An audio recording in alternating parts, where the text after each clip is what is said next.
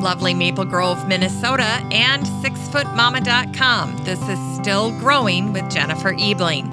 Still Growing is a gardening podcast dedicated to helping you and your garden grow. Hi there, everyone, and welcome to Still Growing, and thank you for listening. I'm your host, Jennifer Ebling. In today's show, I'm sharing my conversation about organic potting soil with Mark Hyland of Organic Mechanics. That's coming up after the Garden News Roundup. But first, I'd like to start out with a reminder about our Facebook group. It's free and easy to join. All you have to do is go to Facebook and search for the Still Growing Podcast group, and then just click to join. Or you can go to my website at 6footmama.com. That's the number 6. FTMAMA.com. It's also the home of the Still Growing podcast. And then right in the main menu, there's a link to the Facebook group. You'll see it right there. Just click on it. It'll take you right into the group, and then just click to join. And if you're listening to this episode and like what you hear, you should definitely join the group. Not only are there great giveaways for listeners, but in addition to sharing the Garden News Roundup and conversations about gardening, I'm planning to organize some meetups at public gardens around the United States this summer. So if you're not yet a member of the listener community on Facebook, I'd love for you to join for free. Just head over to the Facebook group, and it's called Still Growing Podcast Group. Just search for that, and it'll pop right up. Well, last week I mentioned that on the 20th of March, I had surgery for rotator cuff. So I batch produced this episode before I went into surgery, and I had a few new members of the group that I still needed to recognize. So I want to officially welcome them now. I want to welcome Nancy Williams, Mary Waxman, Christopher Wary, Stacy Bradfield, John Lang, Molly Braley, Eric Doss, Brooke Morin, Michelle Hamilton, Sandra Hayes, Mark Miley, and Owen Rogers. Welcome, you guys. You know, in addition to the listeners that are part of the Facebook group, the guests of the show are also invited to be part of the group in the hopes that you can continue the conversation with them. So if you have questions that are the result of an episode, you can reach out to the guest and ask questions right in the Facebook group. And we've got a lot of great guests in the group already, like Jody McKee, Josh Volk of Compact Farms, Rick Sherman of Schoolyard Gardens, Jen McGinnis of Frau Zenny, just to name a few. There's a lot of guests that are members in the Facebook group, and I know that they're happy to interact. In fact, Megan Kane wrote an entire blog post in response to a listener question. So the guests are very responsive, and that's exactly what I'd hoped for. Well, let's get started with the Garden News Roundup. These are a handful of the curated posts that I've collected over the past week. They've all been shared in the free Facebook group. So if you hear something and you want to read the full article, no need to take notes. Just head on over to the Facebook group. You'll find everything you need there. I always start with a guest update, and the folks over at the Bee's Knees shared a great post in Facebook about the upcoming Dandelion Honey Pastry Chef Challenge. They shared in their post that bee expert Dr. Marla Spivak. She's a MacArthur Fellow and a McKnight Distinguished Professor in Entomology at the University of Minnesota Bee Lab. She's an international leader in bee health research, and she's done amazing things for bees and beekeepers. And she's going to be part of this evening coming up on April 26th. It's the Dandelion Honey Pastry Chef Challenge. And if I'm feeling up to it, I just might pop over and check it out myself. It sounds super fun. And then former guest Lori Neverman of Common Sense Homesteading recently shared her rhubarb and strawberry rhubarb drink mixes. So this is a play on the word lemonade. Instead, it's rhubarb. So she does one that's made with rhubarb just by itself, and then another drink that's made with strawberry and rhubarb. Now, I had never heard of making drinks with rhubarb before, but it's a real thing. In fact, I could tell from the comments on this post that people have been trying this for a while. Rhubarb offers true health benefits, In fact, I was just at Great Harvest Bakery and I bought this rhubarb crumble that they had made, and I'm giving it to my mom for her birthday. Just a sweet little treat I can add in her gift bag. Anyway, lots of great tips in this post as well as in the comments. Don't forget to read the comments associated with this blog post. I thought they were all great. In sustainability is a post that was shared in The Guardian, and the headline says, "Home cooks have an enormous potential to beat food waste," and this includes produce. So the point of this article is how to learn and appreciate leftovers. And from a historical standpoint, some of Britain's most iconic dishes were conceived from what was left behind, from leftovers in the kitchen. It's a great little article. In Continuing Ed this week, House Beautiful shared 9 tips for growing the perfect peonies. This was a nice, comprehensive article. If you're growing peonies and need a quick overview, this would be a great article for you. In the How-To DIY segment, there were a lot of articles that made this segment. I had to really cull through a lot of them. Spring is all about how-to, it seems. The first one was featured on Pop Sugar. It shares 7 ingenious ways to update your backyard for spring. It has ideas like painting your patio, incorporating a privacy trellis. The one I loved the most was installing AstroTurf on your deck. You've got to see that picture. That's pretty cool. Then Southern Living shared some before and after porch makeovers. These were all really great as well. And then Homify shared some patio ideas for low budgets. In the Plant Spotlight this week, My Domain shared an article called "This Season's Trendiest Flowers Are Also Edible." And it walks through all of the spring flowering blooms that are edible and a great way to dress up a salad. Love this one. In the news this week, NPR shared a story called "How to Make Farmers Love Cover Crops. Pay Them." This was featured on March 16th. I think it's very thought-provoking. So on a large scale, cover crops can also be helpful in terms of reducing runoff and restoring the land. But on a smaller scale, our gardens can benefit from cover cropping as well. And I talk about that in a previous episode with Sarah Griffin Bubakar of Peaceful Valley Grow Organic. So check that out if you're interested. In the Dream Guest segment, Mighty Axe Hops shared on Facebook that they had just spent a weekend at the Minnesota Hops Growers Association workshop, and they were especially fond of the wisdom of Stan Hieronymus. They said Stan is the hop knowledge champion, and he's the author of All You Need to Know About Hops. So Stan made my Dream Guest segment this week. I'd love to chat with Stan about growing hops. If Eric Sandrud says he's the champion, then he really must be the real deal. So that would be a great conversation to have.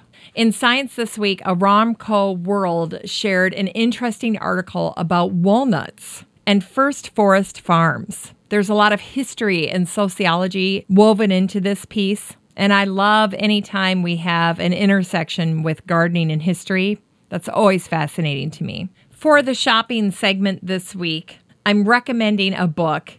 I think you'll love the book called Welcome to the Farm, How-To Wisdom from the Elliott Homestead.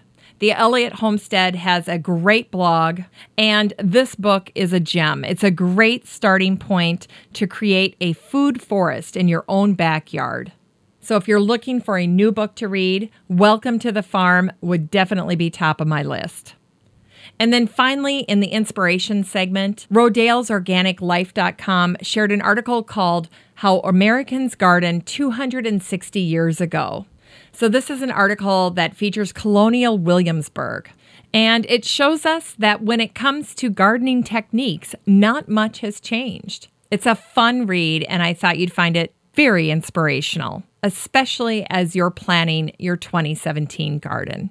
Well, that's it for the Garden News Roundup this week. These are just a handful of the curated posts that I've collected, and they've been shared in the free Facebook group. So if you heard something and you want to see the full article or go to the source, you can just head over to the group. All the links are in the Facebook group, and it's free, so go check it out. Well, in today's show, I'm sharing my conversation about organic potting soil with Mark Hyland of Organic Mechanics. Are you an organic gardener? Do you use organic potting soil? Back in 2006, the idea of organic potting soil would have been an emerging area in the world of horticulture, but it was a question and a concept that Mark Hyland had been thinking about for a while. At that time, the market for U.S. specialty soils was $390 million. And in 2010, the entire U.S. garden market, including plants, soils, supplies, and tools, was worth about $100 billion. Now, Scott's Miracle-Gro was and still is the category leader. But there wasn't an organic alternative available on any sort of scale back in 2006, back when Mark Hyland had the idea for Organic Mechanics. So today I'm thrilled to share my chat with entrepreneur Mark Hyland, who was an early innovator in developing environmentally sustainable potting soil. Well, hi, Mark. Welcome to Still Growing. Thanks for having me on the show. Well, it's a pleasure. Tell us a little bit about yourself. How do you end up being in charge of a company like Organic Mechanics? What's your personal story? Yeah, so I started college thinking I was going to be a hot glass blower, like Dale Chihuly type glass blower. Wow. So I was going to art school for my sophomore year, and then actually made the switch to horticulture. And I stayed in Florida, and I had the scholarship to stay in Florida, so I found environmental horticulture at the University of Florida, and I thought, oh my gosh, that sounds so cool. You get to work with plants. I've always had a passion for the environment. I thought, environmental horticulture, that sounds amazing. So I went and crammed 3 years of school into 2 years, but just loved every minute of being in horticulture and learning about plants and how plants grow, and it was just fascinating, the whole plant world. And, from there, I did an internship at Callaway Gardens because I thought, maybe someday I did want to go back and get my master's. And I had my sights set on the Longwood graduate program, which is at the University of Delaware.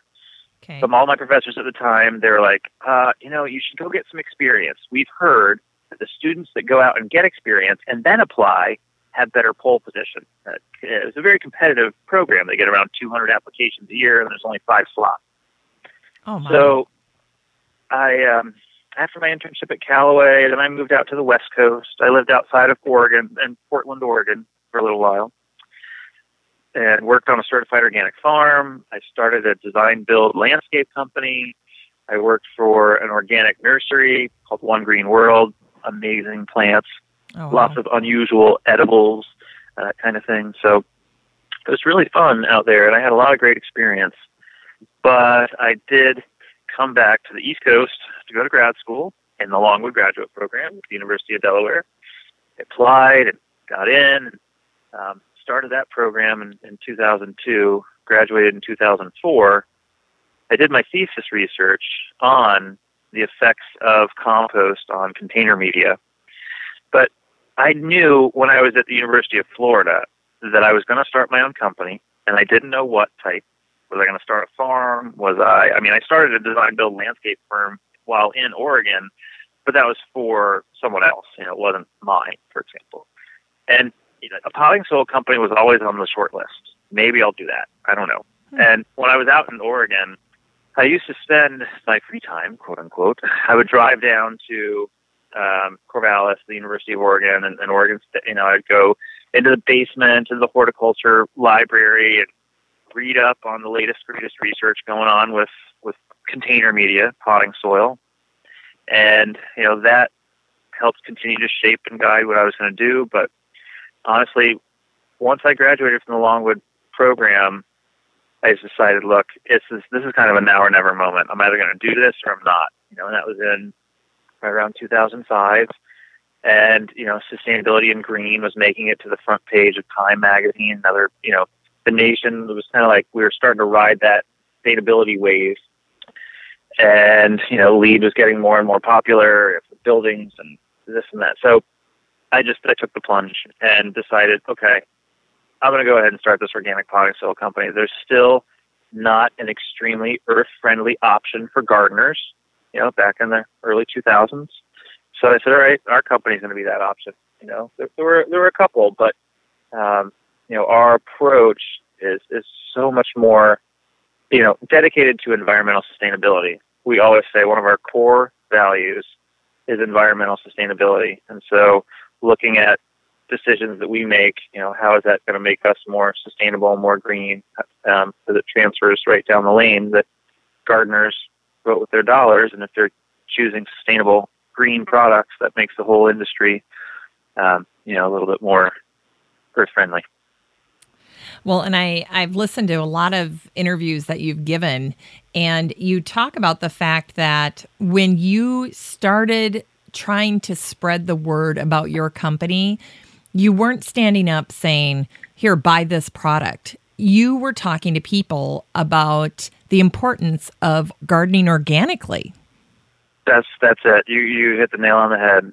When I started in the Longwood program, at first I thought I wanted to be the director of education at a public garden because I wanted to help educate people about how easy it is to be a successful organic gardener, and you don't necessarily need all the stuff to grow a healthy plant. That nature, by and large, takes care of most things if you just leave it alone and let nature take its course. And, as I got into it, I realized, so the directors of botanic gardens, they kind of just set policy and they hire other people. They're not necessarily the content expert. And so I kind of did build my career around becoming a content expert in organic gardening. And yeah, that's exactly it. Whenever I'm giving talks, I really like to just talk about, hey, we're going to talk about soil today and what makes for good, healthy soil, or we're going to talk about potting soil today and all the different types of ingredients that go into potting soil and why they're in there. Because I feel like an educated person can then, everyone can make their own decision on what they feel is right or important. And for some people, it's going with the earth-friendly product. Some people, again, now want to go with a vegetarian or a vegan product if that's their thing. Because some people don't even realize, like, oh my gosh, there's animal products in that. I didn't even know. So education is a very powerful tool. So yeah, I'm all about talking about aspects of gardening, not necessarily pushing products, because everyone can make their own decisions on that. And if they, are intrigued by what I was talking about, well, then maybe they are going to go look for Organic Mechanics products. But by and large, it's like, if you can't find Organic Mechanics, I want you to go out and buy the best organic products for your garden that you can. Really high quality compost, good organic fertilizers, those type of things. Well, as you were saying that, I think two things came to my mind. The first is, that saying ignorance is bliss. I find a lot of times with friends that I meet in the gardening world, ignorance usually means that we're starting out non-organically. We're starting out using chemicals because we just don't know better. So education is important, but also for you, I think this strategy not only, is the core of your value structure for your company, but it really is foundational to building your customer base, because education is a big part of getting people to buy your product. They've got to know why it's important to be organic before they'll even consider buying your product, right? Yeah, absolutely. Absolutely. I was not an organic gardener at all until I, started learning from other people and seeing the differences between organic and conventional and doing my own research to find out more. And, there's a lot of claims out there about, what it means to be organic and why it's different, why it's better. For me, it comes down to some really simple things that, being organic in the garden is more earth-friendly. It's putting less pressure on our resources. And it's building the soil ecosystem. It's all about building healthy soil. Because if we have good, healthy soil where the microbes that live in the soil are doing their thing, they're going to provide nutrients, they're going to filter out pollutants, which means that the water that's coursing through those soils is clean and good, drinkable water. We're not polluting things. by applying a bunch of pesticides or over applying fertilizer. Because all that stuff is water soluble, and all water goes to the rivers, and so that you're talking about marine health and that kind of thing too. So, I mean, I feel like it is. There are a lot of benefits to organic gardening, and one of the biggest ones from a gardener's perspective is that in the long run, organic gardening is less work, and no one likes to do work in the garden. Being in the garden should be fun. You should be out there playing. You should be having a good time. It shouldn't be drudgery. And I know we've all pulled weeds in the heat where you're sweating and the humidity's up, but there's maintenance. Sure, there's always maintenance in the garden, but by and large, organic gardening, it requires less work, it requires less inputs, which means less money. There's so much more joy. I mean, everybody who sees a bird or a butterfly in the garden, it doesn't matter if your garden's organic or conventional, you're going to smile, you're going to be happy about it. But if your garden is organic, you don't have to be concerned about I just sprayed pesticides over there and there's insects on that, and then the bird came and grabbed the insect. It probably got sprayed with pesticide, and she's going to feed that insect to her baby bird. Then, or you can be like, if you don't spray at all, then you're just growing food for all the creatures of the world. That there's so many benefits to being an organic gardener, and it really, there's selfish ones, and then there's the greater worldview of keeping an organic, safe space for bees, for insects, for butterflies, for caterpillars, for flies, for beetles, for all the wonderful things that live in our gardens. As you're talking, I'm thinking about this elite experience you had going through Longwood. Was organic a big focus of your training there? It wasn't. Really, the Longwood graduate program trains leaders in public horticulture. So I like to call it's like an MBA for nonprofit. Okay. So that program teaches you how to run a nonprofit. We were introduced to a lot of different gardens. We're very blessed here in the Delaware Valley in southeast Pennsylvania, but there's a lot of public gardens in the area. So that program is very much a training program, and so the degree you're getting this MBA essentially for nonprofit. So I almost considered myself getting a dual major. I did it without going after the formal title because I took a lot of classes on plant pathology and soils and a lot of other things. That aspect, was my kind of exposure to the organic world. That and just the research that I did at Longwood, producing their compost, elevating their composting system to produce some really high quality compost. So I did, but by my own education and my own initiatives. The program itself is really more about creating leaders that understand the ins and outs of public horticulture, public gardens. Okay. So it's kind of a leadership training program in a sense. Yep, you got it. Now, every entrepreneur often has a story of the resistance that they faced, the naysayers that they encountered as they were starting their business. And I'm trying to imagine the reaction of your family and friends when you say, I'm going to sell potting soil. Yeah. Oh, yeah. I guess my family and friends, they know me really well, so they all believed in me from the beginning. So, I appreciate all my family and friends very much. But, then you go to these small business advisors, that every county, every state has some kind of a program, like, oh, this is a small business advisory council. And, you go to them, you tell them what you're going to do, and they're like, you're going to sell dirt. And you think you're going to make money at it. They were just blown away that I'm like, yeah, no, seriously, no, I've done the research, and people buy potting soil. What do you want me to say? And there's not a really solid organic option that people can get everywhere. There was a few local regional companies, and we're one of those companies now. Based out of Philadelphia region.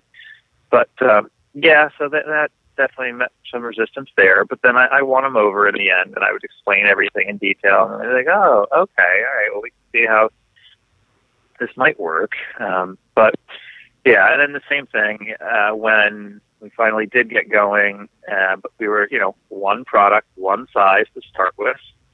But I thought that garden centers would immediately be like, oh my gosh, this is fantastic. Yes, let's bring this in. We're going to sell it.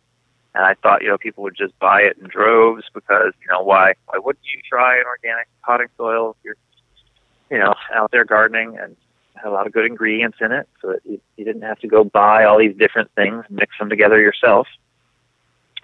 But, rapidly found out that, in my mind, it would be an easy sell to garden centers. But reality was that selling to garden centers is really a tough market. It is not easy to break into these garden centers. And, you can understand some of the reasons, of course, that as they have, whether they're the first, second, or third generation garden center owners. A lot of these garden centers are, a family-run business, and it might be, second or third generation.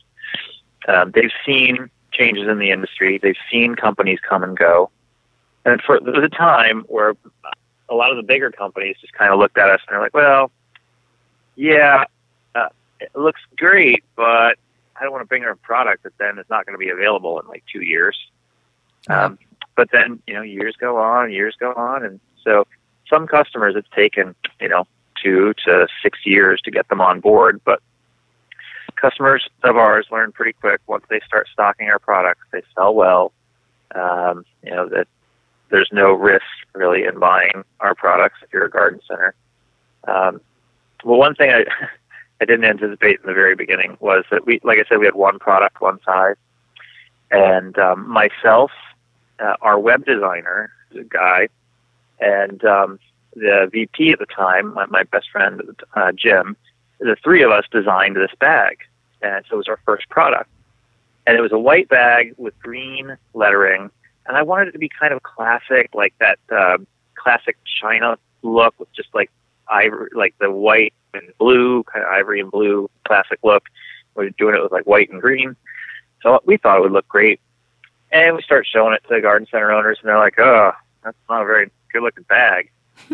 And we were like, "Oh yeah, I know better. I know who our primary target audience is, even though both men and women garden. The primary audience, in the early 2000s, it was women. Women were the most gardeners. They do the most amount of gardening and garden shopping. And so we didn't make that same mistake twice when we redesigned the bags. And we went around the second go. We had 30 women on the focus group to design the bags, and that's the current design that we have today. And most women look at the bag, they're like, I love it. I love this Art Deco artwork on here. It's very classy. And you show it to a lot of men, I'm not trying to generalize, but you show it to a lot of men, they're like, I don't like it. It's not colorful enough. And, it's just like palm to forehead. Okay. But you know what? It does look really nice when you put it next to, plants. So, yeah, in the end, it's all about what's inside the bag. It doesn't really matter what the packaging looks like. In the end, we wanted to make sure we were putting a quality product in the bags. But, that was one of the, resistance things that we met when we were first starting out, that people didn't like the packaging. They were resistant to bring it in because they thought, I don't know if this company's going to be around. But, our biggest asset was the stuff in the bag. And so I'd just give it away. I'd be like, yeah, try a bag. Put a plant in our soil and then put a plant in whatever soil you sell now that you like and see what happens. And that convinced a lot of people to bring our products in because, at the time, our product in, because, it just grew bigger plants compared to other soils. And that's easy for gardeners to use because it already had the worm casting mixed in and compost mixed in. There's a lot of people might buy just an average bag of potting soil and then mix in some worm castings or compost themselves, which is, it's a great thing to do. I absolutely know that gardeners are tinkerers. They love to play around with things. They love to try new things. And, I'm going to buy this, and I'm going to mix it with that for this special plant that I bought.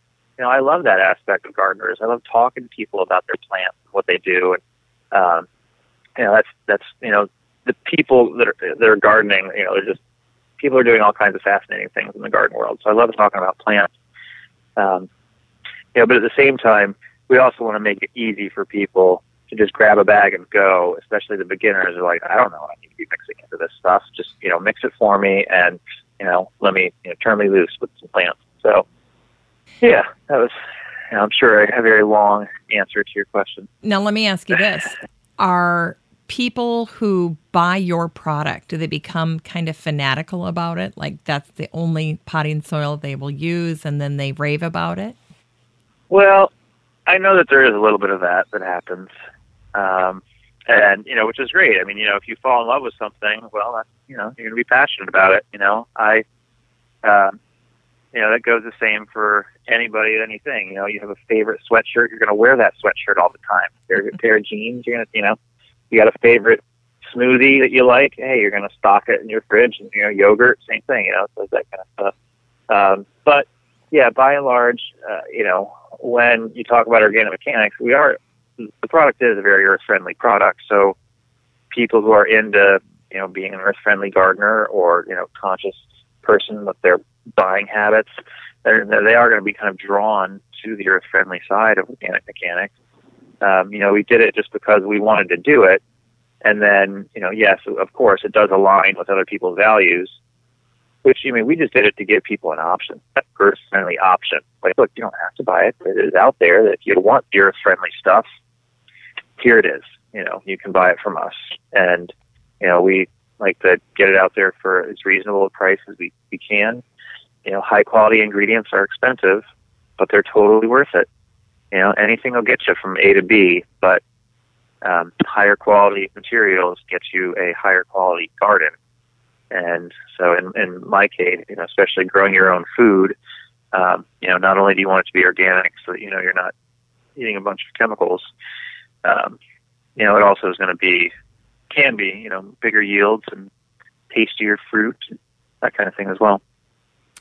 So I'm imagining what pressure you might have felt back in 2005 as you're finishing up your degree and you are figuring that you're going to take a run at this market because you've seen a niche that's not being filled at all, and it's organic soil.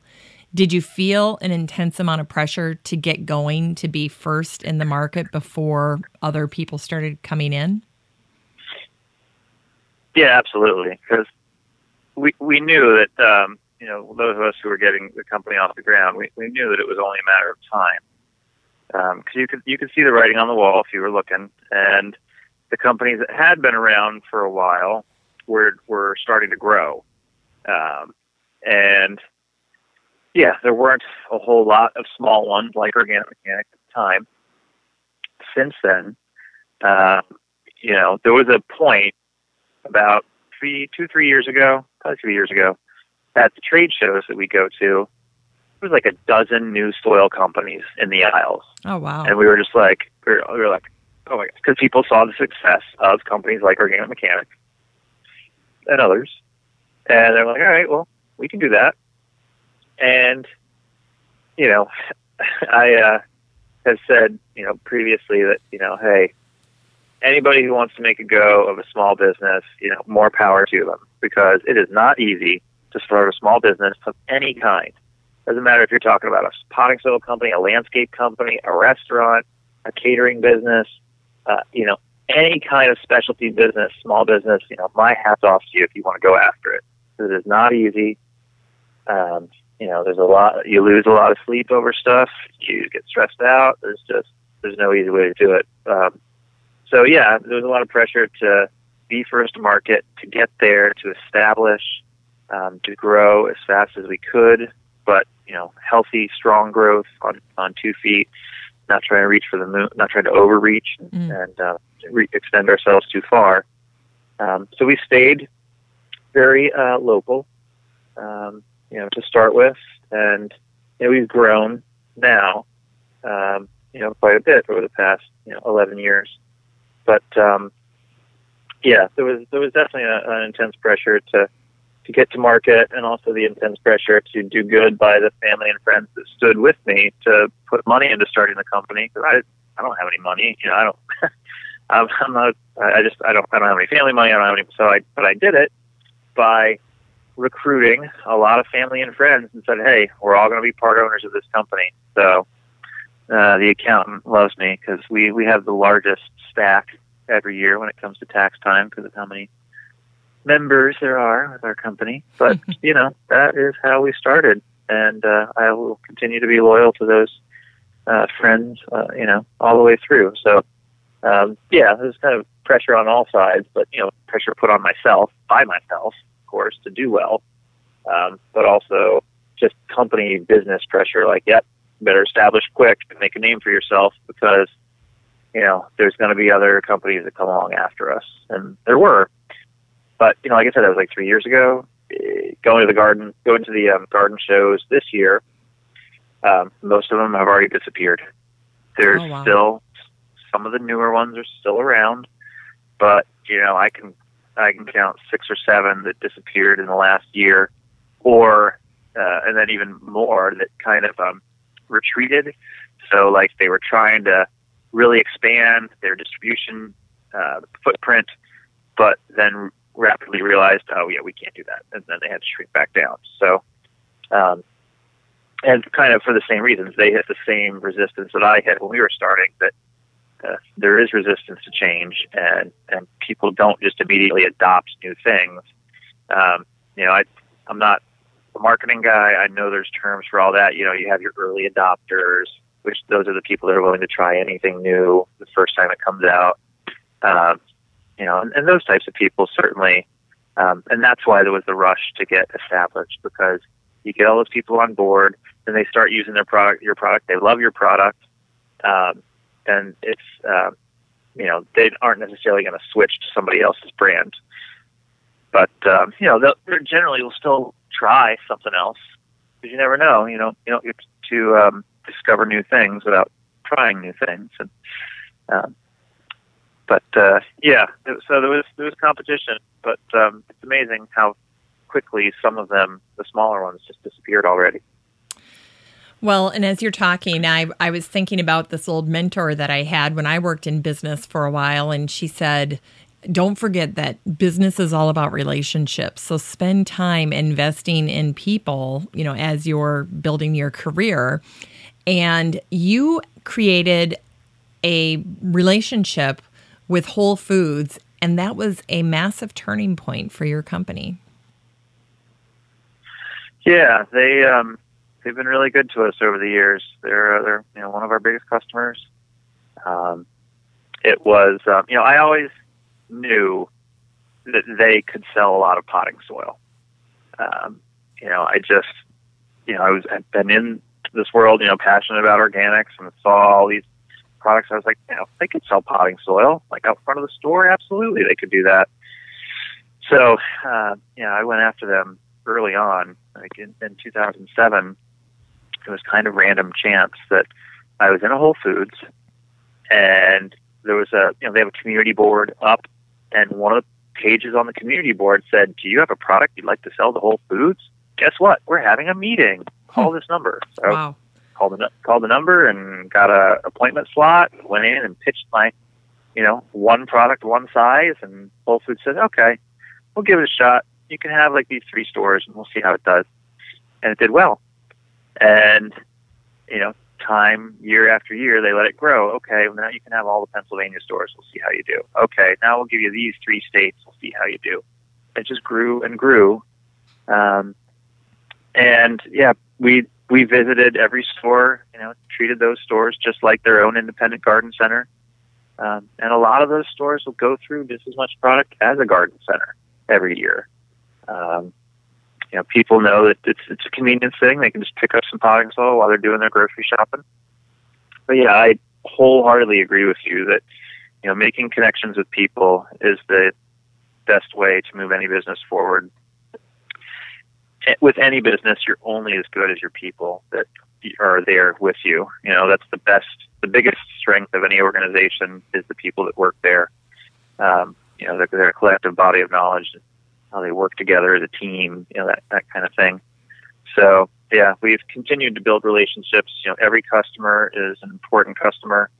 They're all important to us. Doesn't matter if they're Whole Foods or, a small farm that comes and buys one pickup truck worth of soil every year. Every customer is important, and because everybody's got a story, everybody has a business, everybody has a life, family, and they're all working to better themselves. And so, we're all in this together because, using these products instead of more conventional ones, we're, making the world a bit more earth-friendly, bag by bag. Well, for folks who are in the gardening space and they have a new product that they want to sell, you would probably advocate getting involved in the trade show circuit, going to trade shows and talking to people, whether they're owners of nurseries or distributors of some kind. That was invaluable to you. How did you handle that? Because that's a grind, isn't it? Going to trade shows and all the speaking and all the standing and the barrage of people. It is. Basically, in the beginning, I went and spoke at every venue I possibly could to educate people about the benefits of healthy soil.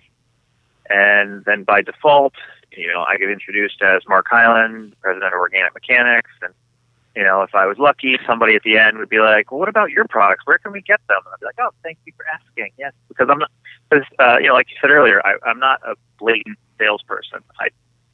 That's not the point of the lectures, the talks, the workshops. That was to teach people about the benefits of organic gardening. And if they want to learn about our products, well, that's great. But yeah, in the beginning, the first few years, I was clocking between 60 and 90 talks a year. Yeah, that's about organic gardening. And that's a lot. That definitely takes a toll on you. I was in the very beginning, I was a single person, even though I was dating my now wife. But I was single at the time, so I could do a lot of traveling. We didn't have kids yet, so that made it really easy.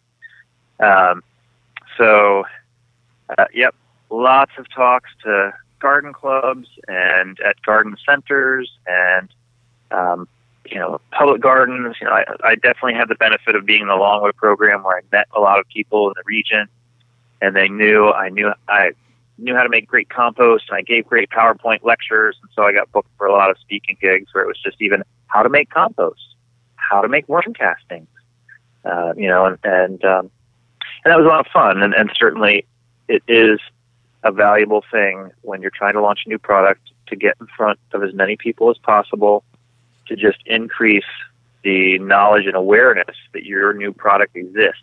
Because you may have the greatest thing since sliced bread, but if people don't know about it, then they can't buy it, right? So getting in front of as many people as possible, whatever that means to, the entrepreneur, is invaluable. And we definitely, the trade show circuit, because I was going to events when I was in the Longwood program.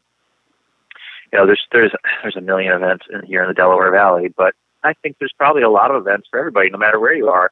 If you're in Madison, Wisconsin, or if you're in, Brooklyn, New York, or if you're in San Francisco, or you're in Montgomery, Alabama, it doesn't matter where you are. There's definitely some local horticultural organizations near you that have classes and events, and workshops, and so there's always ways to partner that don't necessarily cost a lot of money, where you can get yourself and your product in front of other people, a lot of those things. But trade shows were definitely where it's at for us. We meet the majority of our customers at these highly targeted trade shows, and there's a million trade shows you can go to. For us, on the East Coast, there's this show called MANTS, the Mid-Atlantic Nursery and Allied Trade Show, which happens in January each year. That's a really big one for us. And then there's another very targeted show called the IGC show, for Independent Garden Center show. And that's in Chicago every year in August. And those are great because you see a lot of our customers, the garden centers, right? So there's a lot of trade shows that you can work, but if it's not your target market, well, you're going to see a lot of people that just pass by, and then that's pretty expensive to just capture, a small percentage of the audience. But just so many trade shows. There's the Atlanta's gift show. New York NYC has a gift show, and there's so many trade shows. You just really have to pick and choose and focus in on who you think is going to have the most amount of your core demographic there. And then that doesn't even count the consumer events and the consumer shows. And I hate that word consumer. I really like the word gardener more, because consumer is just makes me think people are consuming things all the time, and that I hate being referenced to as a consumer. But so anyway, but yeah, the events that gardeners are going to. Like, we have this awesome radio station in Philadelphia called WXPN. You ever hear the World Cafe on NPR? Yeah. That lives in Philly. That David Dye. That's a Philly radio show. So they have a big music festival every year, and we did that event for about 4 years, and we had a table, and it was like the Green Pavilion area, and so a lot of the green companies were there together, and that was great. And we talked to thousands of people in those 4 years that we did it. But in year 4, the numbers slowly started to trickle down, and by year 4, I was like, people are just not coming over to this green tent anymore. And those that did, half of them said, "Yeah, we saw you here the last couple of years. Yeah, awesome. Keep up the good work." And then I was like, okay, that's it. We went to this show. We hit it hard. We educated a lot of people, and a lot of people learned about us. But now, let's move on. Let's go do something else for a few years, and then maybe we'll be back to this music event. So you really have to pick and choose. And just because something was working to start with, you can't be too stuck in the rut to think that you can't get outside and do something else. Because odds are, maybe there's going to be something else that helps you even more, and you don't know until you try. One of the things that, as you were talking, I was thinking about all the ingredients that you have to source and be knowledgeable about in order to sell your product. Is there any ingredient in particular that maybe since 2006 you have a different perspective that has evolved in the last decade that, maybe you were high on back in 2006, and now with the benefit of additional information or alternative resources that you've sourced, you feel a little differently about it? Is there anything in your ingredient list, in your pantry of things that you're using to make all of your organic soils that you maybe view a little differently now? Well, we still use all the same ingredients that we used when we started, but we have changed suppliers over the years. We're always looking to do things to make our products better, to perform better for gardeners. So when we had the opportunity to go with a higher quality compost, we did it. When we had the opportunity to go for a higher quality pine bark, we did it. When we had the chance to go for a higher quality coconut fiber, we did it. Those kinds of things. So I would say for me, it hasn't really changed, although I've become more educated on all these different things. Pine bark is a great example, because composted pine bark is one thing that's used ubiquitously on the East Coast and through the Midwest, really, for growing nursery stock. So if you buy a plant, it doesn't matter if it's a tiny, 4-inch annual all the way on up to a 10-gallon woody tree. If you bought it on the East Coast and it was grown on the East Coast, there's a good chance that potting soil has bark in the mix. Right? It's a commodity item that everyone uses. There's a lot of nurseries that grow woody plants and just straight pine bark. So this is an item that's used ubiquitously throughout the East Coast. It's in high demand. It's a commodity item. And I've learned over the years that there's a lot of different grades of suppliers of this item. Because it is a commodity item and it's in high demand, there are times where there are shortages. There are times when you really have to hustle to secure products. And over the years, there's been other things that have happened where, pine bark is a form of biomass, and some of the state governments, and there was a time when they were essentially giving, subsidies to groups that were converting power plants over to burn biomass. And so the horticulture industry as a whole has the potential to lose the source of one of the greatest amount of material that's needed for potting soil, which is pine bark. And we would be losing that to the power industry if we're not careful, if our industry organizations don't lobby for us correctly, like, hey, that's a resource that we need for mulch, we need it for soils, we need it for all these things. And if the power industry ended up using all of the pine bark that was available, the horticulture industry would be hurting big time, because we'd have to use more expensive ingredients, which would mean the plants would get more expensive, which would mean the gardeners are paying more for their plants. And, that means that people can buy less plants, because there's only so much money that you have every year to spend on your gardening activities. So, it's a ripple down effect that I didn't realize was so strong until we got pretty far into it, and I realized, wow, this is really just a commodity item, and we need to make sure we're buying from high quality suppliers, and try to find suppliers that don't have the pressure to sell to biomass companies. And depending on what state you're buying your products from, some states have more pressure than others. So, I still love all the ingredients that we've chosen, and some of them have just grown on me even more with time. But, we chose ingredients that are high quality, that have a lot of beneficial biology to them, because that's one of the big things about organic mechanics is we're biology-based, organic, so you want the best biology you can get in your soil. The sustainability of some of the other ingredients, the fact that we use rice hulls instead of perlite, and the fact that we are peat-free, and we use compost and coconut fiber instead of peat. So, still like all the ingredients that we have, but we definitely have had an education on some of them. Let's do a little primer for folks about these ingredients and help them understand maybe the beneficial aspects of them. Let's start with pine bark. What is so great about pine bark? So you take the bark off the tree, you put it in giant piles, it composts essentially. It's mainly like aging it in giant piles, but the material breaks down, reduces in particle size, so you get pine fines, they call it, or like pine soil conditioner kind of stuff. Not the pine bark nuggets that you might see as a landscape mulch places. These are the aged and fine, very dark in color. So this material is a fantastic medium for plant roots to grow through. Aged composted pine bark has been shown to have a lot of beneficial fungi present.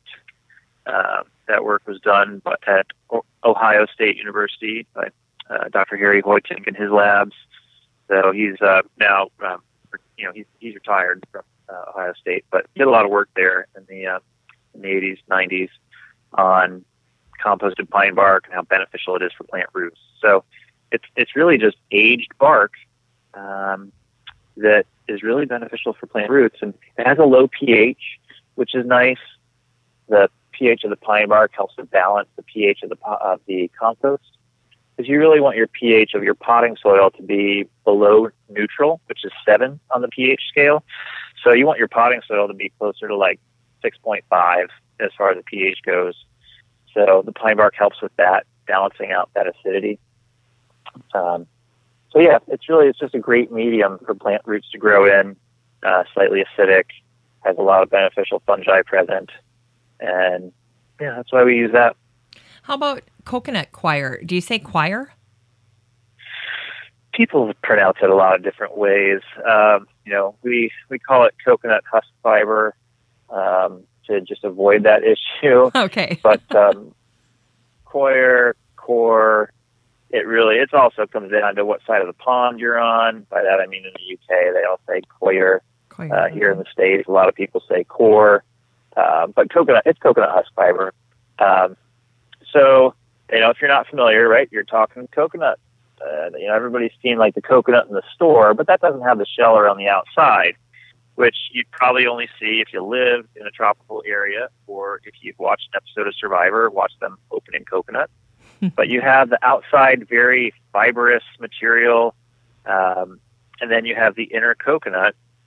And so you're getting so many different products from one coconut. You get coconut oil, coconut water, coconut meat. There's coconut shell, so that hard brown shell. It's like the classic bowling ball look that kind of you can buy at the store. That very hard shell is heated and made into essentially activated charcoal, then used for water filtration. The long fibers that are on the outside, that's the stuff that's ground up to use to make welcome mats and hanging basket liners. And the stuff that's left over is what they call the pith. So it's dark brown, fibrous, very fine particle material, and that is the coconut fiber that we get. So they take that material, it's spread out on giant pads so that it can be rained on, and so the rain essentially is washing some of the salt out of the coconut fiber. As you can imagine, that is coconut crazy. trees, right? I mean, it's these giant pads. It's like you can think of it like the size of an Olympic swimming pool, and it's just full of coconut fiber. And the rain is just washing away some of the salt because coconut trees like to grow near the ocean, so they accumulate salt in their tissues. Salts are not good for plant growth, and so that natural washing process happens for a period of time, and then they move it to a different area that's essentially the drying area, where after it's dried, it's then compressed into blocks. And so we get pallets of these blocks that are compressed. And essentially, when you add water to the block, it expands. And, they expand about 5 to 1. So we get about a half a cubic foot block. And when we expand it, we get about 2.5 cubic feet of the coconut fiber. It looks like a giant brownie when it's done puffing up. So, and then from that point on, it's ready to just be mixed and used in your media. The physical properties of coconut fiber are very similar to the physical properties in peat moss in terms of the porosity, the water holding capacity. Now, these are important elements when you're designing a potting soil. But, those are some of the things that you're experiencing as a gardener, that if your potting soil has good moisture holding capacity, well, then you might be able to go longer than 24 hours in between watering. And that also has to do with how big is your plant, that kind of thing. But coconut fiber is very similar to peat moss in terms of what it can hold for water and how much pore space it has for air. Plant need to breathe too. Coconut fiber, and it's also it's just more sustainable because it is the byproduct after a long string of products that come out of a coconut, and it's also when it's shipped, right? So it's shipped by boat as opposed to being shipped over the road, burning diesel. So when it's shipped by boat, it's one of 1,000 plus containers on the ship, depending on the size of the ship. So it's very economical shipping by boat, almost like by shipping by rail, which is very economical in terms of fuel efficiencies. So when you compare that against peat, that's why we chose the coconut fiber, because it is very earth friendly, has a lot of benefit to it, and in terms of plant benefit and potting soil benefit. And it's just, just more earth-friendly compared to peat moss. Interesting. So we chose coconut fiber. Very interesting. Now, do you know the countries that would be like top exporters in that? Yeah, so you can imagine it grows in tropical areas. Yep. So we don't have any here in the States, but it's widely grown in India, Sri Lanka, Vietnam, even Mexico has some coming along. The source quality does vary a little bit from place to place, but those are the primary producers of coconut fiber. Okay. How about rice hulls? So the rice hull is the shell around the rice seed, right? So, you crack it open, it looks like two canoes that surround the rice seed. So those are the hulls. Buckwheat hulls are a classic thing that's inside like a travel pillow. These are rice hulls. So they're grown right domestically, right here in the U.S. A lot of people are surprised to learn how much rice is actually grown here in the United States, but quite a bit actually. So the hulls are essentially part of the harvesting process. They harvest the rice. The hulls are left over. They then parboil the hulls to get rid of any plant pathogens that might be present, to get rid of any weed seeds that might be present. And then they dry them and compress them and, ship them out to growers and customers. So that it works as a perlite substitute. Perlite's the white stuff in potting soil. Yes. Perlite is a mineral, so it's expanded silica ore. It's a very energy-intensive process to make that. You have to heat it up to over 1,400 degrees a few times during that production process, kind of pops it like popcorn, and then you have perlite. So you can tell it's perlite in your potting soil if you take a little piece of that white stuff and then try to squish it next to your ear. You'll hear a crunching sound if it's perlite. And if you hear no crunch and you move your fingers and that thing kind of like pops back up, well, my friends, that is a styrofoam pellet. And yes, there are potting soil companies that put styrofoam pellets in their potting soil because styrofoam pellets are cheaper than perlite. So you do have to watch out for that. But we use it as a perlite substitute because it's earth-friendly. It'll break down eventually and disappear in the landscape, whereas perlite just blows around in the garden. You can see that white stuff forever. It's more energy efficient to use that, and just it performs really well in potting soil, and you can use less and still get the same amount of drainage, of porosity. So that's a win-win as well. It does break down over time, but the trials we looked at in the very beginning, plants grew for a couple of years, and we'd slice open the root ball and look. And the rice hulls on the outside of the pot were somewhat still there, not all broken down yet. On the inside of the container, the rice hulls were gone, but left behind was this beautiful pore space where the bacteria in the soil had eaten away the carbon of the rice hull. And they leave behind these very sticky substances that help to build healthy soil. So in that process, the hull was gone, but the pore space remained. So they're just really fantastic for potting soils. So the rice hulls, you can use them in soil, but they're versatile as well, that you can use them for weed control. And there's more and more big nurseries that are doing this, which is fantastic because it's reducing the amount of herbicide that they have to spray in the nursery, which is a win-win on all counts. So if you see a plant that has a bunch of like yellow-looking grass seed on top of the pot, those are rice hulls. And that nursery is growing those plants and not using as much herbicide. So if there's a nursery that doesn't have the rice hulls versus one that does, you're voting with your dollars to choose the nursery with the rice hulls that's using less herbicide, which is making for cleaner waterways and a lot of other benefits. So look for that at your local garden center, and they're fantastic for cutting out weeds. You got to have it about an inch or more thick for weed control in a pot. But when the USDA was doing that research to determine will this work for weed control, and they found out it would, they did this research in a greenhouse because it's controlled conditions, and they discovered, these plants are the only plants in the greenhouse that don't have fungus gnats.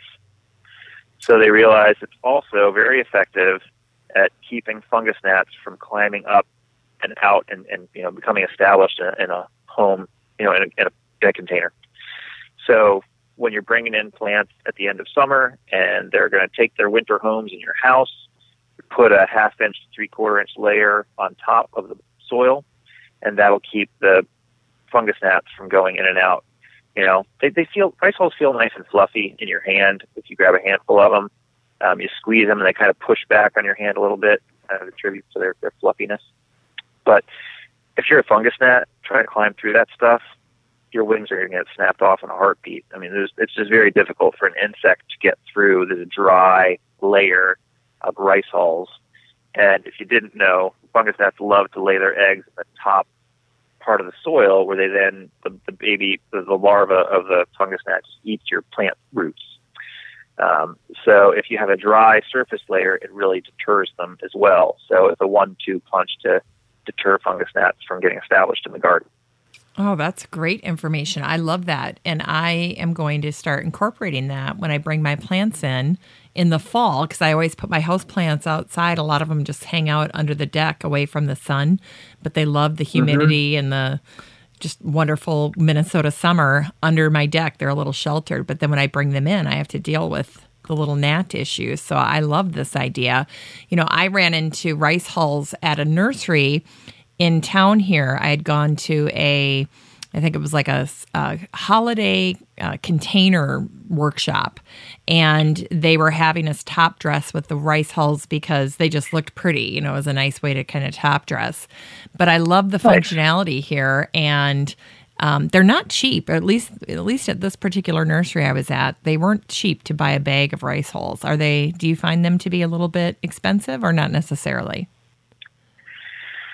Well, we have it as a retail product. It comes in an 8-quart size or 2 cubic foot size, and we tried to price it so it would be pretty close to the bag of perlite that you'd be buying in its place.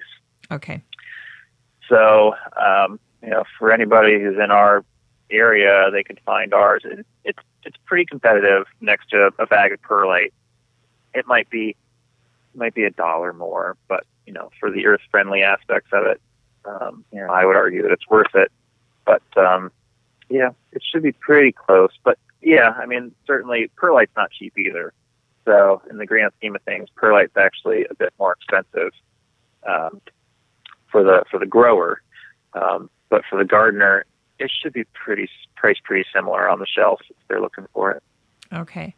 So the key takeaway here for gardeners that are listening is that they can use rice hulls in place of perlite if they want to. Absolutely. For that and for weed control in pots, it looks very nice, as you said. It's a very cool use of it. And, for fungus gnat control. Yep. Okay, so let's talk about worm castings. Yep. What are your thoughts on this? So it's a phenomenal ingredient for potting soils. That's why it goes in every bag that we make. The benefits of worm castings are the biology is the number one benefit. There's just incredibly diverse beneficial biology in the worm castings. And worm castings are a nice way of saying worm poop. So kids love it when I do an event at a school, or they come up to us when we're working an event and I show them the stuff. I'm like, this is worm casting. And they look at it and then they want to touch it and they're like, yeah, it's worm poop. And then they either really want to touch it or the hand immediately springs back. And I'm like, no, seriously, it's okay. You can touch it. It's not like cow poop or something. These are worms. But generally speaking, all kids love to put their hands in worm poop and then be like, I touched worm poop. It's a kid thing. But plants love worm castings. It is amazing if you do it without. To prove to yourself how well worm castings enhance plant growth. So we put them in every blend just because they are so phenomenal for increasing plant growth, and they just have so many awesome compounds in them. There's auxin, cytokinins, and these are the things that really push plants to grow faster. So you get the biology. There's a lot of other really good stuff in worm castings too. So how about compost? That gets listed as an ingredient in some of your products. What is compost to you? Well, how do you guys define that?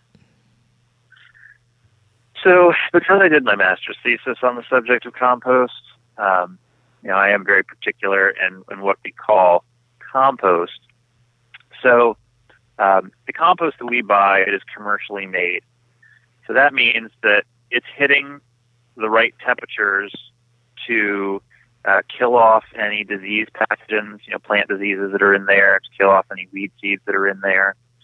And it goes through a very specific subset of temperatures during the turning process, because you got to turn it frequently when it's hot.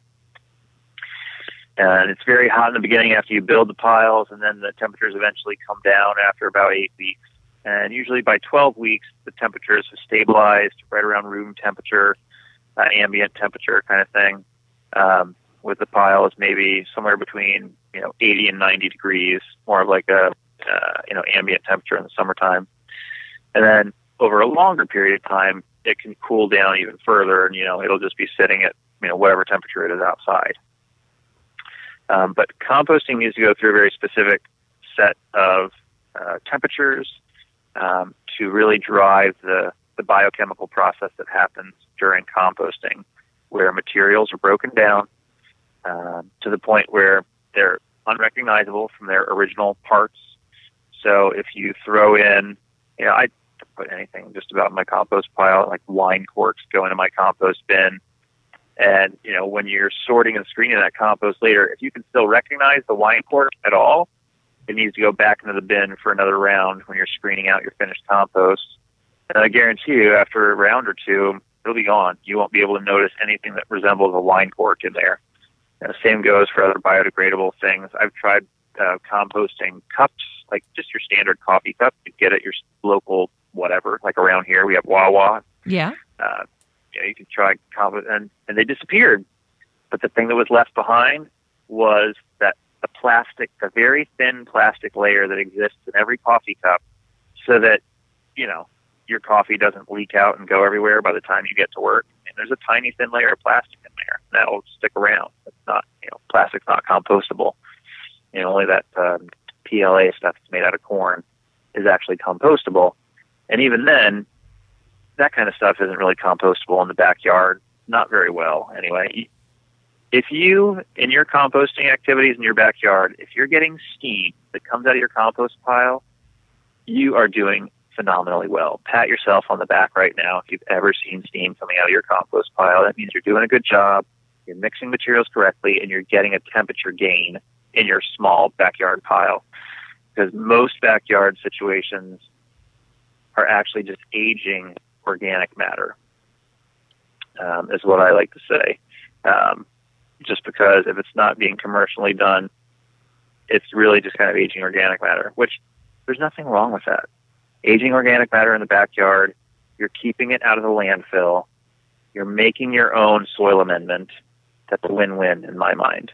And yes, it's just easy to call it all compost, but for me, if it's not commercially made, you're just not going to get the same benefit out of it, the same biology, the same disease suppression, because well-made compost can help suppress plant diseases in soil. So you don't get all those benefits unless it's commercially made. So shouldn't prevent you from doing it in the backyard, because it's absolutely necessary and crucial. Everyone should be composting in their backyard and then using that compost in the garden, because it is some of the best amendment you could possibly get. You made it yourself. It's worth your time, but it is essentially free stuff. But yeah, not all composts are made equally. And if it's important to you to know what your compost is made from, then you should ask your supplier what the compost material is made from. Because if you don't want to use compost that's made from sewage sludge, for example, you need to know what you're putting down. If you don't want to use compost made from, the city's leaf collection program, because you're concerned about the leaf collection machine sucking up a bunch of oil or whatever else, then, you need to know what your stuff is made from. Compost, I can't get enough of it. I love to mulch my garden with compost. So that way, I just always forget to get a little something to mix into the planting hole. I get so excited about the plant that I have, and I'm going to put it in the ground, and like a raspberry plant. No, I'm going to get raspberries next year, and I'll get the thing in the ground, and then I'll realize I forgot to go get any kind of amendment whatsoever to put in the planting hole. But if you have compost as your mulch, it's all right there, and a little bit of that is going to get mixed in when you're just planting it. So, but I love compost as mulch. It's feeding the soil while it's breaking down. Generally speaking, it's pretty fine, so you don't need a whole lot of it to get the mulch job done. It's dark, so that absorbs heat well, so it still helps kind of heat up the soil. Compost, you're feeding the microbes in the soil, you're feeding them organic matter, so it's another win-win. Well, one ingredient that is not in any of your products is peat. Help listeners understand why that is and why that's so important if you're an organic gardener. Well, so peat moss is harvested out of the ground from peat bogs. And, peat bogs are a very unique ecosystem. Very unique plants live there. So peat bogs are the home of Venus flytraps, pitcher plants, sundews, all the carnivorous plants, and a whole host of other plants as well, heath, heathers, that kind of thing. So peat bogs are a very unique ecosystem. It's a natural product that's derived from plant parts that break down over time and get compressed in the bog. So if you leave peat alone long enough, 8,000-9,000 years, it turns into coal.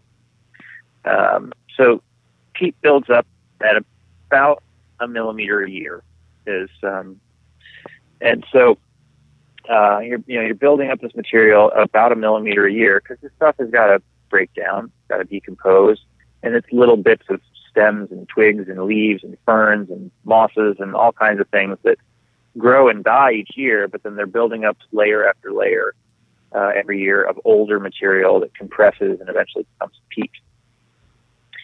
So peat's in the bog, and there's different grades or quality of peat as you go down through the bog. The youngest stuff at the very top is lighter in color, and as you go down through the peat bog, as you harvest more peat, you're getting into the darker materials that are more aged, and they have different properties. So the peat industry has been around for a long time. It really got into full swing in about the 1950s, when the peat light potting soil was developed by University of Santa Cruz, University of California, and Cornell developed this peat light mix. And people found that, hey, this makes great potting soil. And it does, and it is a natural material harvested out of the ground. So technically, so it is 100% organic. However, there are alternatives to peat moss, and when you look at anything in life, if there's a more sustainable alternative, why not consider it? And we have compost as an alternative that we can use to peat moss. Compost is made locally from materials that are essentially waste products that need to be disposed of. So why not turn that waste product into a valuable resource, i.e. compost, and then use that in your garden instead of peat? Because peat has to be harvested out of the ground, which requires a lot of energy, diesel energy, to do that. Grade it, process it, package it, ship it over the road, burning a lot of diesel the whole way versus compost, which is generally, again, made locally. So there's pros and cons to using it from a transportation and harvesting perspective. From a gardener's perspective, peat moss does break down rather quickly in a pot.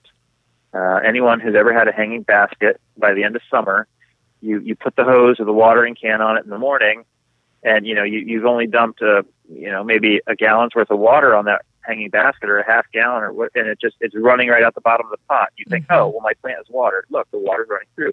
When in fact the peat moss kind of shrinks in the container, and so the water will just go around this cube of peat and then go out the bottom of the pot.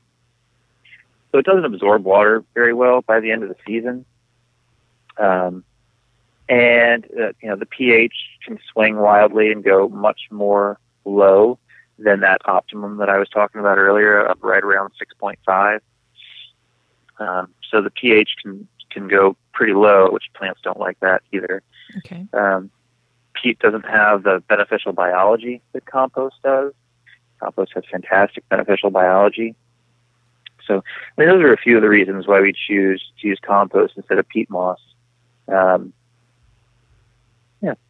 Okay. Now, you started out with one potting soil mix, and then you decided you didn't want to be a one-trick pony, and you started offering many different products. Do you want to walk us through your product line? Sure. The premium blend potting soil was the first item. The second item we made was the container blend potting soil, because we did find that some people really wanted a potting soil that was more similar to the peat-based mixes they'd been using. Okay. And so the container blend is very well drained. It's very similar to peat-based mixes. So the container blend is our all-purpose outdoor potting soil. And the premium blend is for indoor houseplants or any place exceptional moisture retention is needed. So you got a 4-inch window box that dries out every day. You got to water it twice a day. You can try our premium blend. It'll probably go a day or two in between watering. Vegetables also do really well in the premium blend because it has more compost, more worm casting. The container blend potting soil is more well drained. It has more rice. It has rice hulls in it, and it has more coconut fiber, less compost. So those are our first two products, and then we developed a planting mix compost blend. That's for building raised beds, or if you need to amend soil, if you have really poor urban soil, etc., where the soil is just really bad. The planting mix compost blend is for that. So for building raised beds, we recommend mixing it with topsoil about 50-50. Okay. The topsoil is great because it has clay in it, and the clay does a lot of really good things for the soil. It increases your water holding capacity and nutrient holding capacity. That's for building raised beds, the planting mix compost blend. And then after that, we launched our seed starting blend. Pretty self-explanatory there. It's for starting seeds in containers. Yep. And then where did we go next with our product line? I think then we launched our worm castings. So we do 1 and 5 pound bags of worm castings, and by themselves, like I said, you can mix them into other soils. They're a phenomenal houseplant fertilizer, plant booster, because they don't smell bad. They smell nice and earthy. A lot of organic fertilizers don't smell great. Okay. They might smell a little fishy or a little mealy. And so it's a great kind of a pep up for houseplants to put about a quarter cup of castings on a houseplant. So do I have to mix it in? I've never done that before. So do I have to mix it into the houseplant, or do I just put it right on top? You can put it right on top because when you're watering in your plant, that'll slowly, work it in over time. So that's fine. Just put it right on top of an existing house plant. Does it kind of revitalize them, or what does it do for them? Oh yeah, absolutely. Yeah, it'll green them up and gives them a little boost because the fertilizer value in castings is negligible, but it's the biology that's there that can produce a little bit of fertilizer over time, kind of consistently over time. Because the biology that's in the castings is living, growing, dying, reproducing, and that cycle repeats over and over and over again. And the action of them doing that, whether it's they're getting eaten by a protozoa or their nutrients are kind of leaching into the soil itself, that's where the extra value comes from. But the worm castings are phenomenal at building soil structure, for the same reason I described earlier with bacteria eating the rice hull and leaving behind these sticky substances that made the pore space stick around. So they're great at building soil structure. So that's a wonderful reason to add them to your mix or look for a mix that has worm castings in it. And so just to recap, if people were going to do that and buy this worm casting mix from you, or it's just solid or 100% worm castings, how much would they add to, let's say, just a typical house plant in an average size pot? I'd say about a quarter cup a Okay. plant. And, when you're planting annuals or vegetables in the garden for the year, same thing. You put it, at most a quarter cup per plant is a nice little boost right in the root zone at planting time. All right, that sounds good. So there's worm castings, and then we made our mulch product. I never thought we'd be making a mulch, but customers were asking for it, and people buy it. It's not the cheapest mulch on the market, but it is 100% organic, so a lot of people do dig that aspect of it. It's made with bark fines and compost. We mix the two together to make the mulch. So it's a very fine mulch. You only have to use about 1 inch or so to achieve good weed control. It stays dark because it has that compost addition to it. It doesn't fade over time. And then after the mulch, we made We also have pure rice hulls. I mentioned that earlier. We do that as well. We'd already talked about how to use those. Yep. We made our cactus and succulent blend, and it's also based on the United States Botanic Gardens recipe for succulent.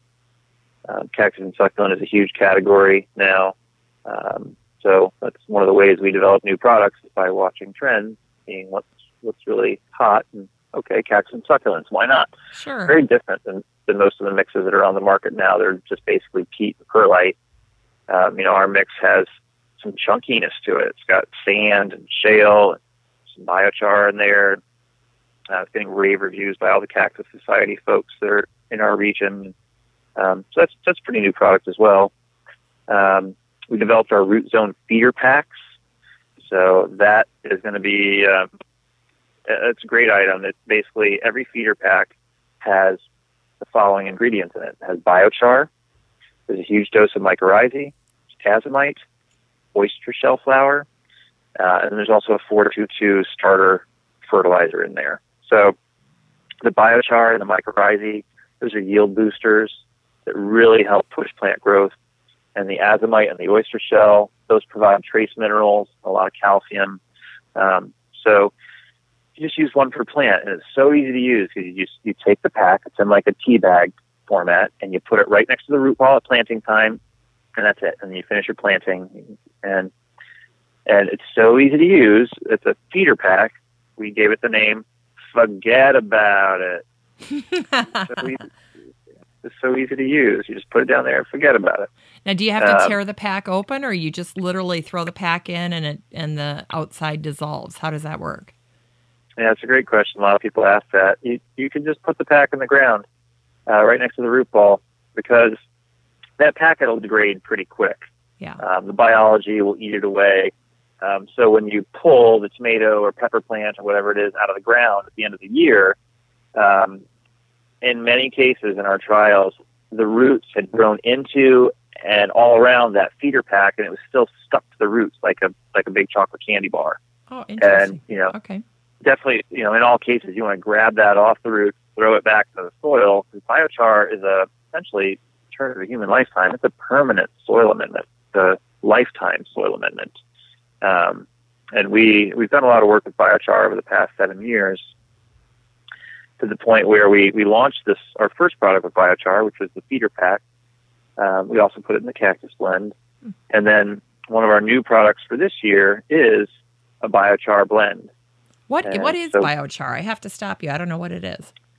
Yeah, so I'll give you the quick version because we could have another hour conversation just about biochar. But it's essentially pure carbon that acts as a battery in soil. Once you charge it up with water, nutrients, and beneficial biology, it then becomes a source for the roots as the plants are growing, especially in times of stress. So biochar makes nutrients work better, more efficiently, and it's a yield booster. There's a lot of scientific research about biochar.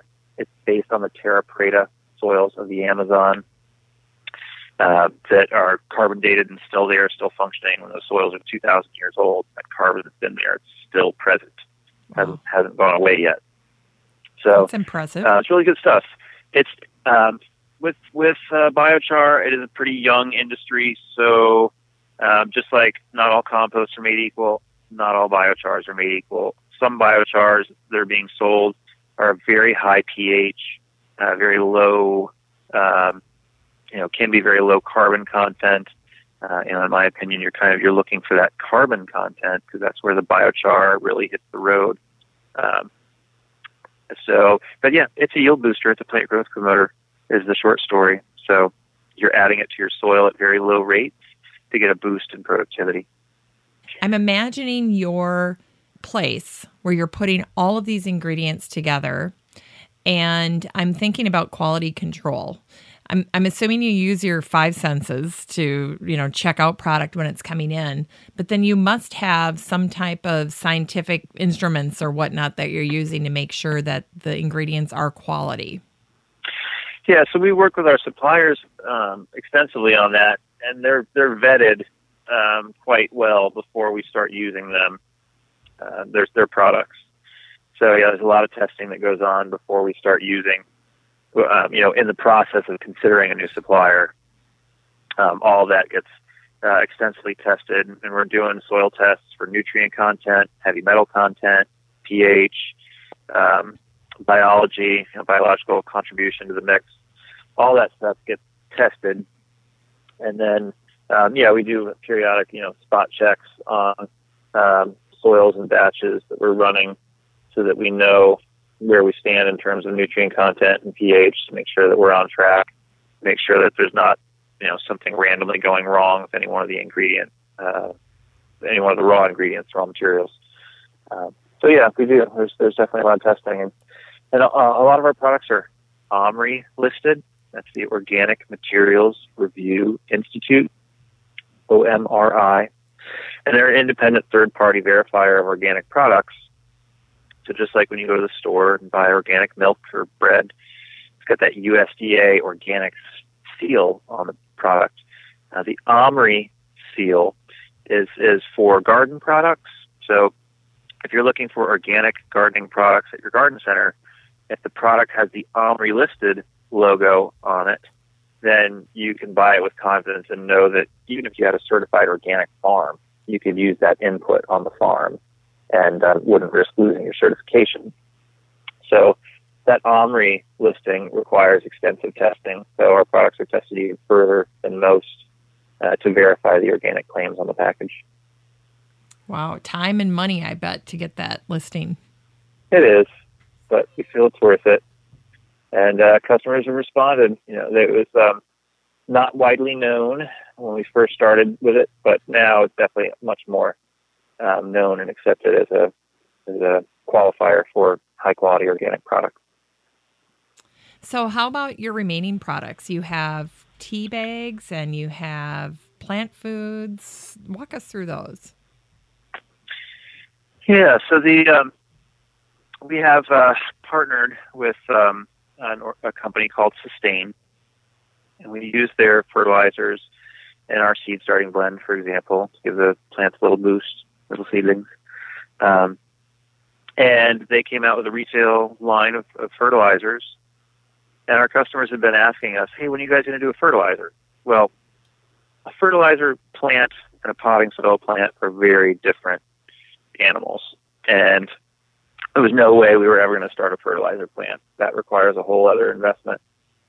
So when friends of ours at this company made a retail-ready line, we thought, hey, we would absolutely love to carry that and offer it to our customers. So they're OMRI-listed fertilizers. One's an 824, and the other one's a 464. So the 824 is your all-purpose lawn and landscape. The 464 is for fruiting and flowering plants. Okay. But really easy to use. They're non-burning, short-term availability, so they're only around for about 45 days. But the compost tea bags are super easy to use. You take one compost tea bag, drop it in your watering can, let it sit there overnight or while you're at work. You come back to it, you just pour off that liquid compost tea, and plants get a nice boost out of it. You got to use it all up in just one shot, and then you take that soggy tea bag. I would always tuck it into whatever planter was closest on my deck, because there's still a lot of fertilizer value to it. It doesn't all go into solution. So, it's kind of like double duty, but great fertilizer. Really helps to grow solid plants. Doesn't matter if it's vegetables or ornamentals. Good stuff. I love that little tip about kind of the repurposing of that. That's great. Yeah, absolutely. Because it still has a lot of value to give. But you can also put it in your some people put it in their compost pile, which will help. It'll help the compost break down. So. Well, I'd read online that your company went through a terrible flood a couple of years ago. We did. Yeah, it was 2014. It was May 1st. And if you don't know, the two busiest weeks in the garden world are the 2 weeks of the build-up before Mother's Day, because a lot of places, at least in our neck of the woods along the East Coast, Mother's Day is like the last frost-free date. That day you can plant for 99% of the time. You can plant your tomatoes and your petunias, your annuals and vegetables outside without worrying that it's going to frost anymore. Okay.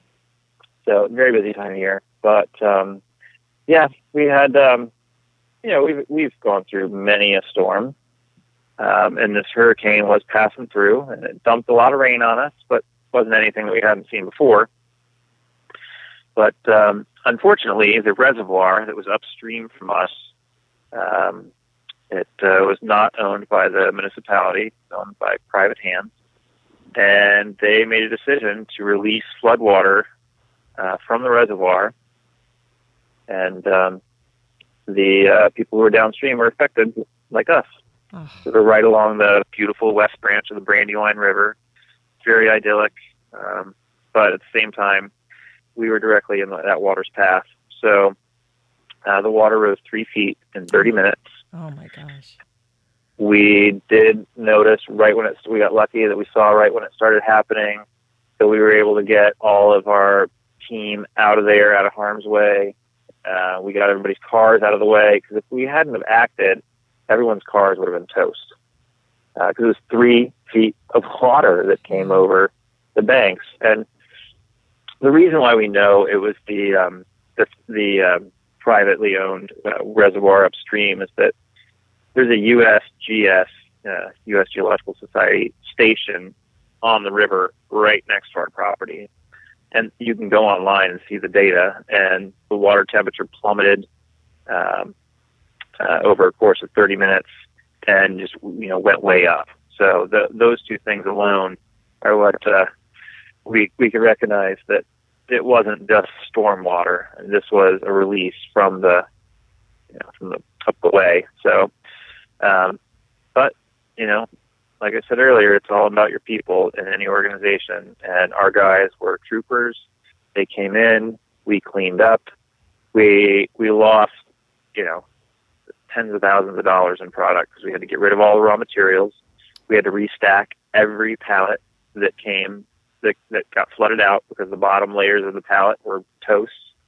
And, the top layers are still fine. They didn't go underwater. But, we had 16 inches of water in our entire shop and warehouse, and so we had to get rid of a lot of product and start over. And we dug out and scrubbed that warehouse top to bottom, just like you would after any major flood event.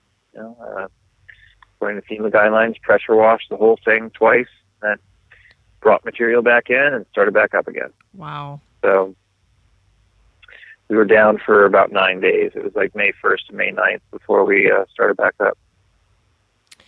Is that probably the most adverse situation you've had to face in your business, do you think?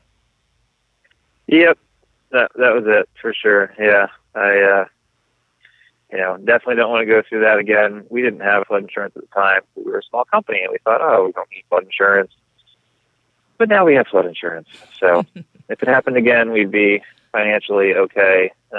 But that was a big hit to our little company that still had a ripple effect, even till today. But for the most part, we're moving beyond that now. Wow. And so you said the peak time is the 2 weeks before Mother's Day, and this really had to be just the worst possible timing for you guys. Worst possible timing. Lost a lot of potential sales because a lot of our customers, we're a bit more nimble than the big companies, and we allow our customers to buy on a just-in-time basis. And if you want to buy 2 pallets every week and then sell it on the weekend, and then buy 2 more and sell them on the weekend, we let a lot of people do that, and we're known for that. Because otherwise, when you work with the bigger corporations, they require you to buy a full truck, and that's a lot for some of these little garden centers, and that's all they need for the whole year, kind of thing. Whereas with us, we're flexible, and you sell out of one size, not the other. One popular at one side, more popular than the other one today. Oh, great! You can buy whatever you want, and that way you're keeping only what you need in stock. So we were used to that, but yeah, we just lost sales that we couldn't gain back at that point because once the time has passed, And Yeah. If telling the customers like, we're so sorry, we'll get it out as soon as we can. I mean, they understood, and which is great to work with understanding customers. But at the same time, customers are in their store. Customers need something to buy. They're just going to buy something else because yours isn't on the shelf and available. So once you miss the sale, you can't get it back. It's not like people go into the grocery store every week and they're buying milk every week. So, hey, they didn't buy it this week, whatever. They're just going to buy it next week. Once you do your gardening, it's kind of like, well, I don't need any more potting soil, Yes.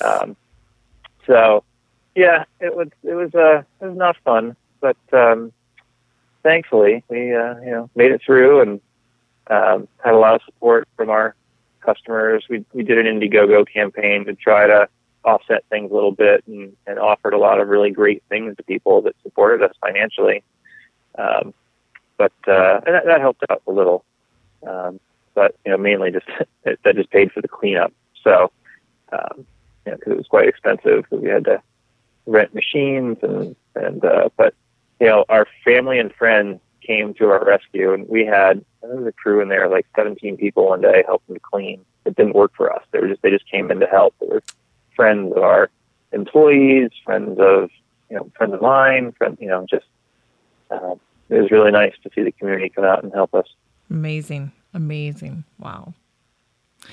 Well, Mark, I can't thank you enough for all your time today, not only sharing the story of the company, but helping us understand a little bit more about your organic soil and things we should be looking for, understanding those ingredients better. I think it'll make us all better gardeners. And when we're thinking about additives, things like rice hulls or worm castings, these things can make a huge difference. And for people who are committed to trying to go organic this year, they can really make it a lot easier transition, maybe easier than what people realize. So I can't thank you enough. This has been really wonderful. Yeah, right on. Yeah, I was really stoked to hear from you and to come talk about gardening. Like I said, I always like talking about gardening with other people. And anytime you want to talk about soils, because I'm sure, we've scratched the surface today, but I know that there's a couple other channels that you have to keep the conversation going. So yeah, I'm all about it. That sounds great. Now, do you have any parting piece of wisdom you'd like to share with folks about going organic this year, about trying to have an organic experience for their garden in 2017? Any pieces of advice or experiences that you might want to share with them that they can benefit from? I would say that pay special attention to the soil, because it is all about having good soil to have that beneficial biology working for you, because they are tiny little workers doing the work for you, so you don't have to work as hard. Mm-hmm. They make their own fertilizer. They keep plants healthy. So start with the soil. Make sure that you're mulching with high-quality materials, that you're treating your vegetable gardens well, adding high-quality compost to that every year. Make sure you're fertilizing organically, because the combination of organic fertilizer with organic soil amendments is the best combination to really spur plant growth. Biochar is an amazing soil amendment. I highly recommend people try it, because it's the real deal for improving yields in the garden. So biochar is absolutely wonderful. But another big thing about being organic is, I realize that none of us like to see insects in our garden. And, whenever you do see insects in the garden, give nature some time to get in there and take its course. Just because you see aphids doesn't mean you have to go grab a jug of something that'll kill them and spray them with it. Because odds are, if you leave them alone for long enough, the lady beetles will come in, lay their eggs, and then you have lady beetle larvae running around eating them, or something else will come along and eat them. Nature exists as something's providing food for something else. And, if we don't spray in our gardens, you're going to get more butterflies laying eggs. And just because you see a caterpillar munching on something, unless you know what it is, please don't kill it right away. Because what if that was a tiger swallowtail and you just killed it? You could have a tiger swallowtail flying around your garden. If you have kids, that's even more cool. Because what if you see the chrysalis and then you can see that hatching? Being an organic gardener is about working with nature, understanding the ebb and flow, the rhythms of nature. And when you do that, not only do you gain a greater appreciation of the natural world, but you can see these things happening in your garden that they don't cost you a dime. You just have to wait, be patient, to then witness some of these amazing things that can happen. So that's my other big thing with organic gardens, is that a lot can happen just by nature taking its course. And I understand if it's your prize rose and it's covered in aphids, well, you know what?